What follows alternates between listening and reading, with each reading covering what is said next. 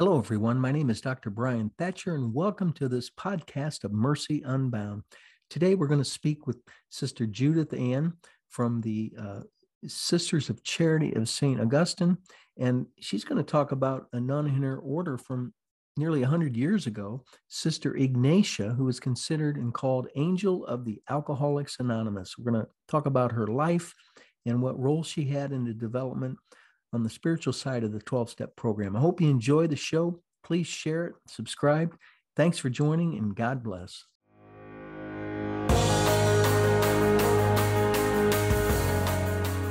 Hello, everyone. My name is Dr. Brian Thatcher, and welcome to Mercy Unbound. It's a show that aims to provide hope, an avenue for healing, and one that will help you understand and then live the great mercy of God. So excited today to have with me Sister Judith Ann Karam of the Congregation of the Sisters of St. Augustine, and from Cleveland, where I did my last training. And interesting how things evolved. Being a liver specialist, I saw many alcoholics, kind of learned the 12-step, tried to get people into the program. And I always thought that looking at the 12 steps, there was a spiritual component to this. And in some ways I thought, there's a Catholic element in here. I just couldn't figure it out. Like step 5 is, you tell God, your spiritual or friend in AA, your sponsor, you have to open up and be honest. And I thought, boy, that sounds a lot like confession. And yet I knew that the founders of AA were not Catholic. And I'd even gotten into a little debate several years ago with my good friend, the editor at the Marian Helpers, the Marians in Stockbridge. And I said, I know there's a Catholic element in this. And he said, no, I've done all the research. There's nothing. Well, about 3 years ago, my wife gave me the Magnificat, and it was in September. And she said, I think you got your answer here. And it talked about Sister Ignatia, Angel of the Alcoholics Anonymous. And I read it and I was like, praise the Lord. And so I began to study. I actually called Sisters Order in Cleveland, and they were kind enough to send me this book, Sister Ignatia, and I read it. I did a show on 13 shows on the 12-step program. And today I want to focus with Sister on who was really Sister Ignatia and what role did she play in her spirituality. But boy, there's so much to talk about. And before I get Sister going with questions here, I just want to say the other thing that caught me was this all happened around the same time that Faustina was having revelations to the Lord nearly 100 years ago on divine mercy. So in Poland, you've got Jesus appearing to St. Faustina, and around that same time, you've got Sister Ignatia just doing the works of mercy, being the merciful Jesus to these alcoholics. So I thought that was fascinating. But welcome, Sister Judith. It's great to have you. Your title is Congregational Leader, which I guess is analogous to Mother Superior, but it's an honor to have you with us today on Mercy Unbound. Thank you so very much. I'm really grateful to be here and to share the good news of Alcoholics Anonymous. And you've got Sister Ignatia's photo there in the back on your desk, I see. And yes, I do. She probably guides me every day. I'm counting on it. I'm counting on it. Sister, can you share with us a little bit about where Sister Ignatia grew up, her family, how she became acquainted with the Sisters of Charity of St. Augustine? Sister Ignatia was born in Ireland, and she, along with her family, she was 6 years old when she came to the United States. And as with many immigrants, even to this day, they came to the United States to seek a better life. Her father was, Patrick Gavin, was working in England, actually, on a farm to help raise money for the needs of the family,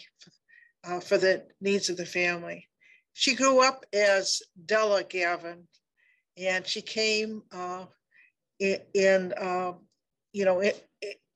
with her family, and came to Cleveland, Ohio. We have significant number of Irish in Cleveland, Ohio, and that's where she came. That's where she came with her. She had a brother, and she and her parents came together. And they came to the United States in 1895. She was born in 1889. And so she was 6 years old when she came here with her family. And it was to search a better life. That's what her parents wanted, was a better life for their children. So when she came here, her family noted the giftedness that she had in music.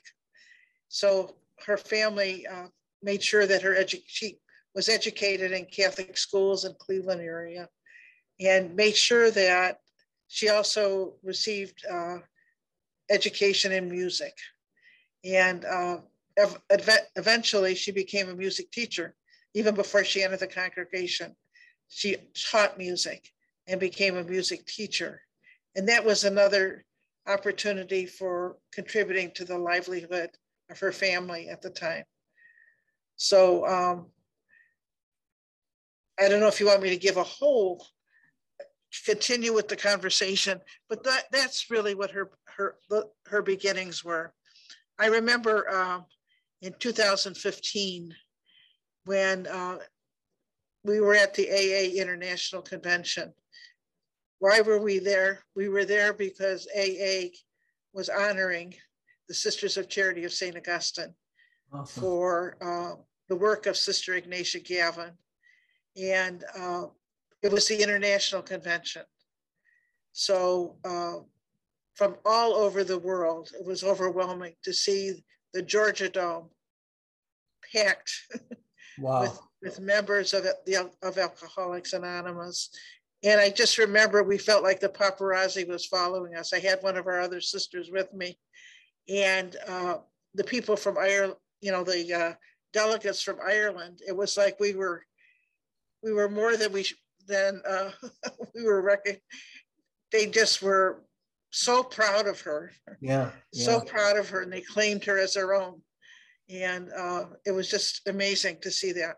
That's awesome. In the early years, didn't she help in an orphanage, or did I get that wrong? We had we're in the early years as a member of our congregation. We had a music school in Lakewood that was connected to our mother house, and she taught at that music school. Okay. We also were connected to Parmadale Children's Village, and she taught the children at Parmadale music, but she was primarily focused on the music school. And she taught for many years. She had a real gift with music and teaching music, but the reality is that she was a perfectionist. Yeah, yeah. And very much, because of that, lived with high anxiety. Yeah, yeah. Wanted everything to be perfect that she did. So I think that's probably the context from what God called her to in the future. Thinking about, I remember reading years ago Henry Nouwen's book, The Wounded Healer, and yes.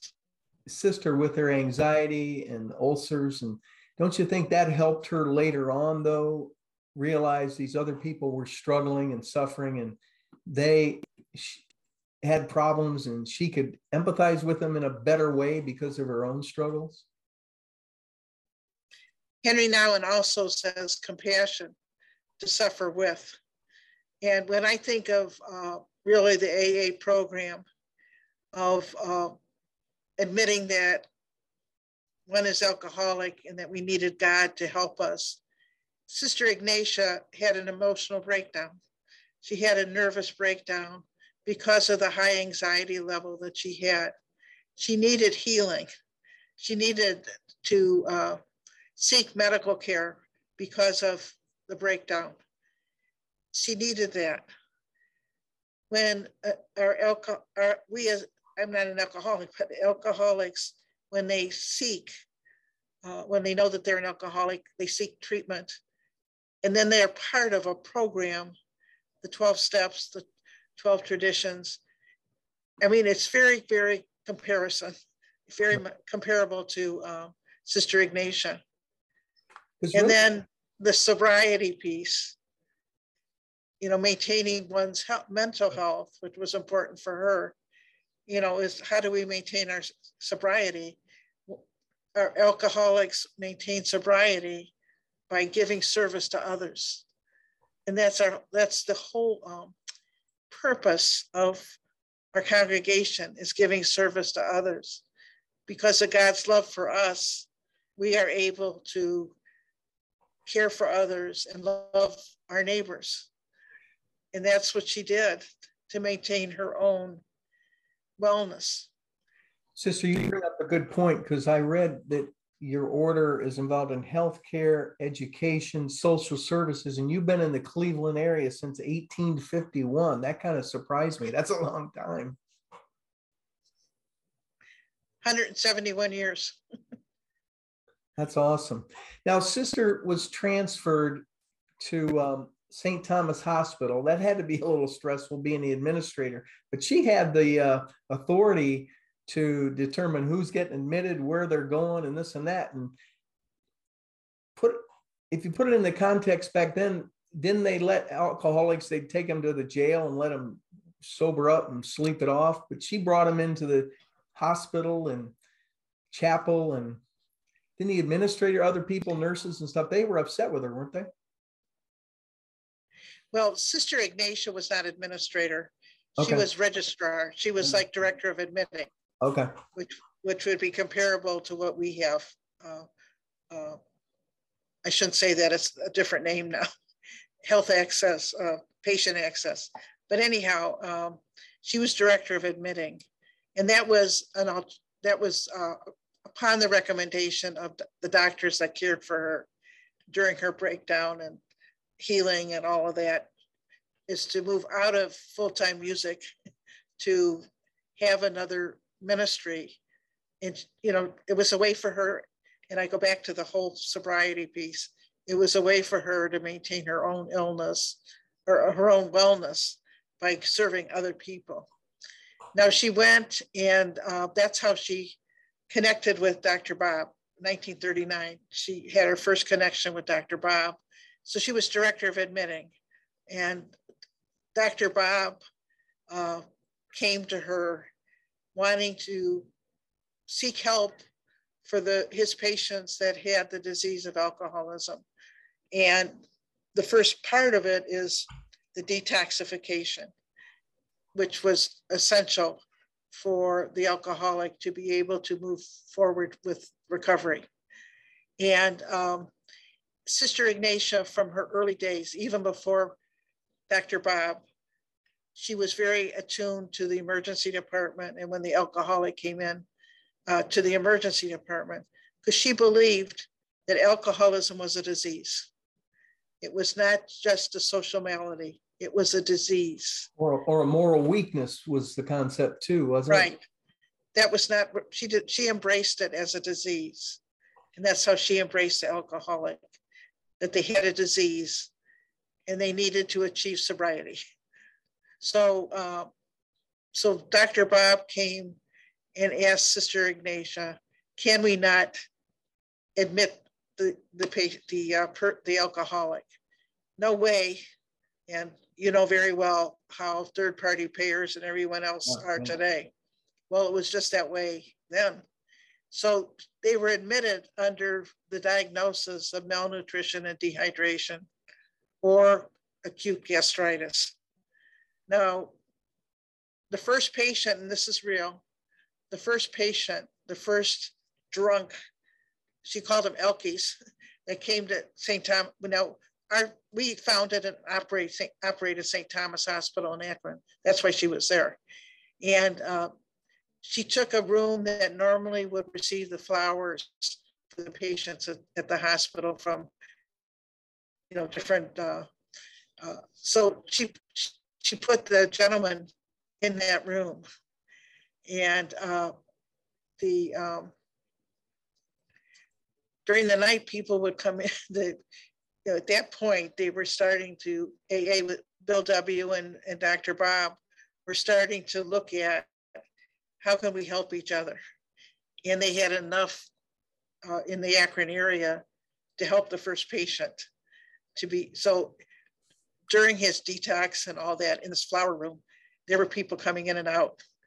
And she had to explain that, not only to the nurses during the night, but also our nuns who were trying to figure out, what is she trying to do here? What's going on here? Yeah. So she was under intense scrutiny when she started.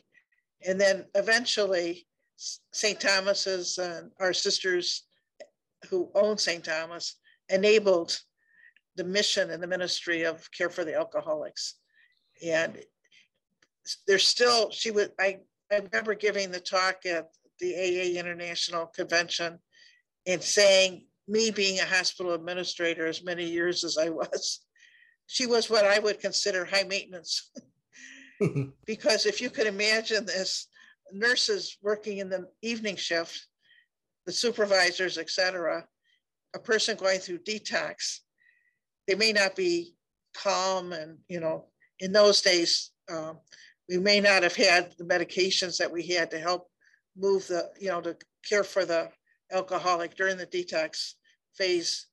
And some of them are running up and down halls and all this. So as soon as she woke up and was on her way to church, to mass, they would say to her, wait a minute, you're going to get up and be here during the night and run with these patients. So it was misunderstood until it was understood and embraced as a wonderful mission and ministry. And Dr. Bob, had a very close relationship with Dr. Bob and also Bill W. But Dr. Bob especially, because of their really collaboration. And she was a spiritual guide for Dr. Bob during this time. Well, he was an alcoholic too. Absolutely. He got Absolutely. kicked off of hospital staffs. And that's one of the reasons he probably came begging to Sister, because he needed his job. And, No, he was working. He was an independent, what we would call today, independent physician. He was a surgeon.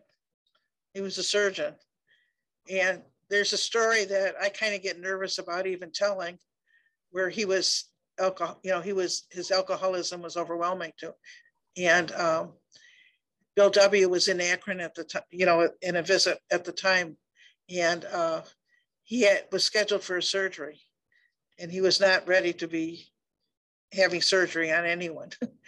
But they worked with him during the night and got him as sober as he possibly, given the circumstances, he possibly could be, and was able to do the surgery successfully. The patient did fine. Yeah. But I mean, as a hospital administrator, I go, oh. And Sister did get grief though, because people didn't understand the disease at the time. So I'm sure that was stressful. Absolutely. The nuns were absolutely, and the nurses. And did I read that she moved people eventually, or maybe even at the beginning, close to the chapel, because she just wanted them to soak up the spirituality kind of concept? To be honest with you, I don't remember that. Okay. I have not heard that. Let's talk a little bit about the 12-step program itself. As I mentioned, like the 5th step talks about confessing all your sins, everyone, be open, transparent, honest, and that's all part of the 12-step and stuff. Do you see any correlation there with your order's spirituality? It's based on St. Ignatius and the Ignatian exercises, which have been around for 500 years.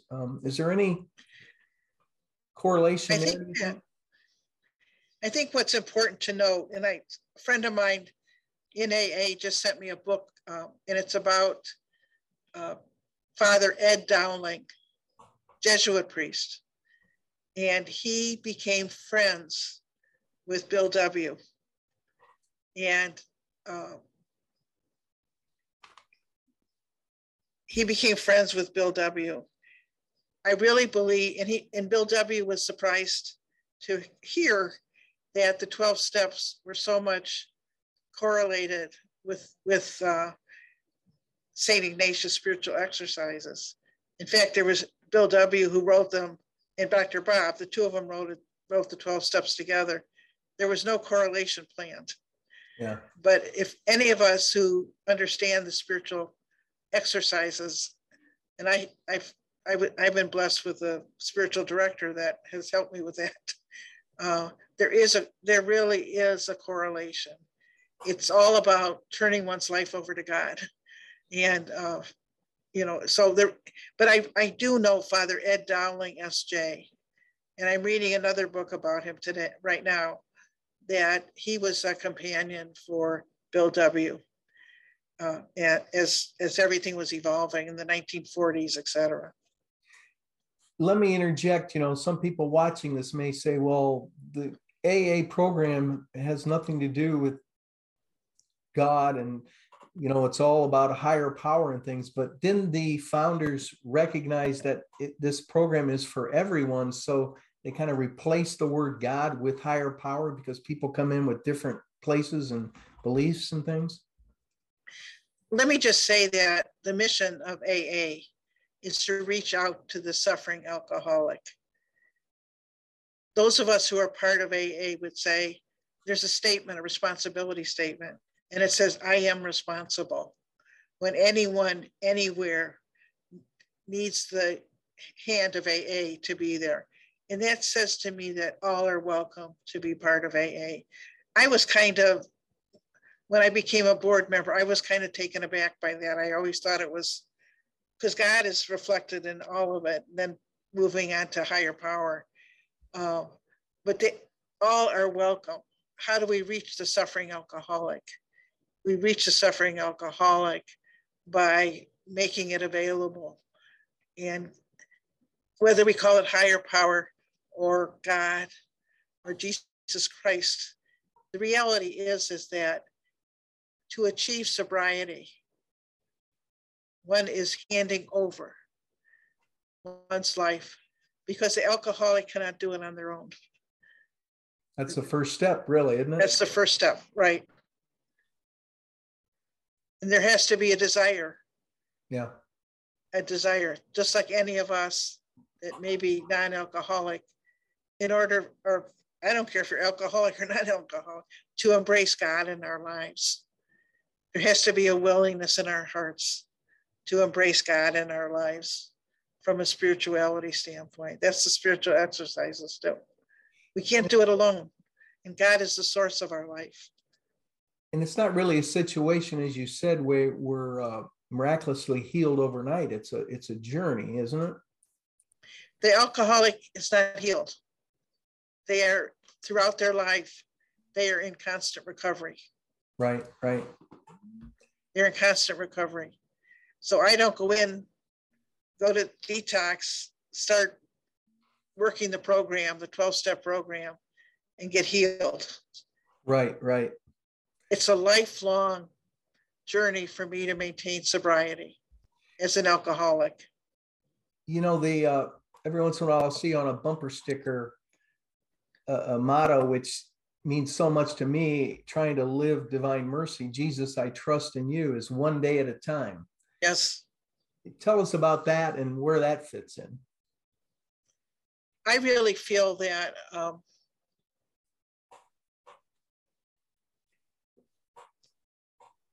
at our board member, I am a board member, a non-alcoholic board member on AA's international board for United States and Canada. Every time that we come together, frequently we say the serenity prayer. God grant me the serenity to accept the things, that whole prayer is sacred. And everyone says it because of how important it is. And it's one day at a time. I believe that God asks us every single day of our lives to say yes to God. And how do we discern? Psalm 139 talks about God's plan for us was knitted together in our mother's womb. And that's, how do we know that? We know that by every single day in prayer, listening to what God is asking of us. And most importantly, us saying yes to God. And that's really the 12 steps. You know, God, I can't do this on my own. I cannot do this on my own. I turn over my whole life to you. Sister, years ago, I remember it was like it's yesterday. I had an alcoholic patient. I didn't even realize he was alcoholic. His liver tests were normal. He never told me about it. And one weekend, his wife called me and said, "Can you help me find him? He took off and he's probably on a drunken stupor." And I drove around, looked for him, did everything I could do. And then Monday he showed up at my office and he was actually in DTs, shaking, sweating, anxious, pulses very, very fast and things. And it just shocked me. But I said, we got to get you in for treatment and we got to get you to AA. You got to get in a program of healing. Oh, I'm not an alcoholic. I could quit today, you know, and that denial holds us back, doesn't it? Yeah. You know, setting aside the alcoholic, each one of us in our relationship to God has times that we say, you know, God, not yet, not yet. And the way that the alcoholic achieves sobriety and maintains sobriety is by every single day saying, yes, God, yes, sacred higher power, and keeping it up by being in a fellowship. You know, I live in community, which I'm grateful for, and I chose freely. The alcoholic has chosen freely to live in the fellowship, and that's critical. Their care for each other, you know, their care for each other, and there's service, unity, recovery, and service are three priorities that Bill W. has defined as essential parts of AA. Sister, when I looked at the 12 steps, it kind of, for me, broke out into first you get right with God, and then you really do some soul searching, get right with yourself. And then at the end, as you said, you are so happy that you're on this path to healing that you can't share it, or you want to share it, and you can't keep it into yourself. It's kind of like the message of Jesus Christ, you know, when you're filled with God's love, it's like those rays coming out from his pierced heart. And it's exciting to see recovering people are so happy to embrace. The fellowship is a gift. It's a gift. And I see it. We all see it. Any of us that are associated with AA see it in people's lives. And the call of, you know, handing one's life to a higher power, really being able to be healthier than they were as an alcoholic, and letting go of some of the regrets that they have that were part of being an alcoholic, and then serving others. I mean, I have never seen people be so grateful to be able to serve coffee at these meetings. Yeah. But it's a defined job, and they're just wonderful. I mean, just wonderful.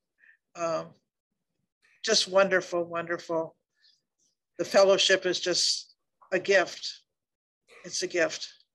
You know, sister, when I think of the cross, I remember Jesus said to two thieves, and we kind of have two thieves in our own lives of the past. Many of us stay in the past and we can't move to today and live today because we're ruminating and I should have done this, would have done this, could have done this. And then we got the future, worried about the future that takes us out of the day. But like, that's the beauty of the program with the one day at a time. Stay in the day. That's right. That's right. Enjoy the beauty. I just believe that from my own religious vocation. You know, I've been in community 58 years now. And it's every single day I have to say, yes, God, yes, God, yes, God. Even with all the difficulties of life, all the happiness of life, recognizing the gifts of life. But I think that's really what God is asking of all of us. Yes, God, yes, God. Yes, thank you, God, thank you, God. Now, Sister Ignatia was even honored by JFK, wasn't she? Yes. There's a letter that we have in our archives. If anyone coming to Cleveland that would like to see our archives on Sister Ignatia, you're more than welcome. We have an archivist, and we have a number of people, even from Ireland just recently, people that want to learn more about Sister Ignatia. But yes, we have that letter from JFK honoring her for her work and dedication. She was a very modest person. She didn't like all the or Bill W., when she was going to be moving from Akron to our hospital in Cleveland to begin Rosary Hall at St. Vincent Charity. He wanted a plaque in St. Thomas Hospital recognizing the wonderful work and how important she was as, the angel of Alcoholics Anonymous. She wanted no part of it. She said, if you're going to put a plaque up, you honor my religious order. Yes. I don't want my name in there. She was, very, very humble in the midst of all of it. But she was a fireball too. She used to tell the alcoholics when they left either St. Thomas's or St. Vincent Charity Rosary Hall, she gave them a Sacred Heart badge. And if you take another drink, if you ruin your sobriety, you come back and give this back to me. And, she had a finger that, she was very, very strong on that, on really what counted, and that was care of the person in front of her. And when she was transferred back to Cleveland, was she doing the same type of work? Or was it she actually founded St. Vincent Charity, our downtown hospital in Cleveland, Rosary Hall. And Dr. Bob had died by then. Dr. Bob had died in 1950, and she founded Rosary Hall in 1952. Again, strong friendship. She named it Rosary Hall after the initials of Robert Holbrook Smith, our, Rosary Hall Solarium, in honor of Dr. Bob. And that's and that has expanded tremendously. Our Rosary, we have doctors that are trained in addiction medicine there, and many, many people whose lives have been saved. And family members they'll tell you that. Thank you for saving my father's life. So the focus of Rosary Hall is really addiction related, alcohol and drugs now, because of the evolution. Yeah. My community's mission is just, to respond to the needs of the times, and the whole notion of drugs and addiction medicine expanding beyond alcoholism. Now, how many beds do you have there, and where at in Cleveland is Charity Hall? Is it downtown? We're right in the downtown area, right in fact, we're on Central Avenue and Sister Ignatia Road. Oh, that's sweet. And let's see, how many beds do we have? See, when I started as a pharmacist, we had a 14-day stay. Now that was 1962. We now have detox. Right. That's our inpatient. So we have one unit of 20 beds, wow. But we never have 20 people in detox. But so it's not a 14-day stay. What we have is the detox, then moving into the whole group therapy. It's all on an ambulatory basis. Wow, that's incredible. I wasn't aware. I'd heard of Rosary Hall, but I didn't realize that's what you were doing there. Rosary Hall Solarium. Sister Ignatia founded it. That's why she came. That's why she came to Cleveland.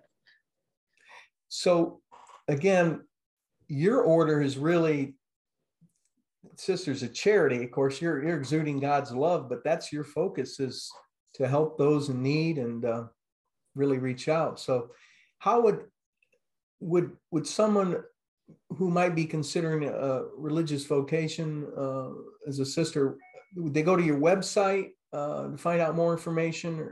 Yes. if I remember, it's Sisters SRS of Charity.org. Is that your You website? got it. Perfect. Yeah. Perfect. SRS of Charity.org. And Correct. you can call and get information, and Yes. hopefully it's fascinating life, really. It's all about helping people heal. It's a blessing, a blessed life. Yes, yeah, yeah. That is good. Now, when Sister died, she had a lot of people come to the funeral, didn't she? She did. Of course, I was a novice. I remember when she Yeah. died, I was cleaning the chapel. I was in the chapel, and all of a sudden I heard the chimes go off. And but I had when I knew of Sister Ignatia because I worked at St. Vincent's before I entered the convent. So she would, she was present there. And did I know her real well? No, I don't want to. I knew of her and I knew the work she was doing. But then I entered the convent and I was a novice and I was cleaning the chapel and then all that. So we all were at the funeral. Really? We all were at the funeral. And we as novices were up in the choir loft because of the tens of thousands of people at St. John Cathedral. Unbelievable. Unbelievable. That's amazing. Yeah, it is. It is. And I often say, and I've had a lot of laughs about it, because of the tens of thousands of people, I often say, well, I met Bill W. Bill W. was present there. Yeah. I was way up in the choir loft and Bill W. was way down. So we laugh about that. We laugh about that. But he gave a beautiful testimonial to her at the funeral. And overwhelming to see the influence that she had in the founding of AA. And it's really, it was a team, that God blessed and put into the divine providence of AA evolving into what it is. And then when Sister Teresa and I went to the International Convention and saw the thousands, and I'm talking about the Georgia Dome, and I have never in my life seen as many people as were there. And to see the influence of her life in Dr. Bob and Bill W. and the lives of the fellowship. I mean, it was like in Technicolor. Right. Sister and I were overwhelmed. Then we had a video of it and we brought it back to show our sisters. The tears were just flowing. Really? Any effort process under investigation for her, process of venerable? You mean for canonization? Yeah. There are a number of people that have asked us about that. My congregation, people that preceded me in leadership, and it still comes up, really went through a whole process with sisters that knew Sister Ignatia. And remember, I told you about Bill W.'s experience. No, I don't want my name in anything. We really believe, sincerely believe, and that's why our decision has been that we would not initiate canonization. She would not want that. Really? She would not want that. So our decision has been not to proceed. Okay. There is a group out there, and we would support whatever way we can. We have probably the most extensive archives on Sister Ignatia. Whatever would be needed, but we do not feel that we're honoring her wishes if we would proceed. Sister, if some woman out there would be contemplating a religious life, could you share with us from your heart why they should consider your order, what it has meant to you? Well, I believe that God calls each one of us in a different way, but that what is important to me and why I chose religious life. As I shared with you, I was working at St. Vincent's I was a pharmacy technician first before I entered the convent. And I saw our sisters. We had numerous sisters at the hospital at the time that in the middle of the day, they would stop and go to prayer. They would stop and go to community events. They would have meals together. They would live community together. And the center of their life was liturgy every day and meditation and prayer. And that's what my community afforded. It attracted me, and it also provided me a way of life that was focused on the spiritual. I think all of us are God seekers, but I think in religious life, we're God seekers in a unique way because we have the support of community. We have the support of both communal prayer and our own individual prayer. It really is seeking God in a very real way. And for that, it's important. That's why I chose it. And also the service part of it. Right. I was attracted to the service that I could give service to people. And all these years, I really, my ministry in healthcare was a blessing to me, a blessing. Well, and our sisters teach, our sisters are, worked in parishes, our sisters, social services. I mean, doing the works of mercy, really. Right. It's God's call. That's the main thing. Well, again, your website is SRS for Sisters, srsofcharity.org. Sister Judith, I want to thank you. I know how busy you are as a congregational leader of the order, and it's just been an honor to speak with you today on Mercy Unbound. And thank you. I hope the people watching this get a little better handle of how Sister Ignatia was a factor in the spiritual development of all this. And you look at her with her, nervous breakdown, and God often chooses the weakest for his greatest works. Right. And praise the Lord for that. That's hope for all of us. So, Sister, again, thank you for joining me today on Mercy Unbound. Thank you, Doctor. I hope you enjoy the show. All those that will watch this, I ask you to subscribe and share it and pray, and let's live the message of mercy and reach out to others. And God bless you again, Sister. You too, and all that are listening. Please subscribe to our YouTube channel for the video portion. The podcast can be heard at anchor.fm/Dr. Bryan, Bryan Thatcher, Thatcher, and on all the major podcast forums.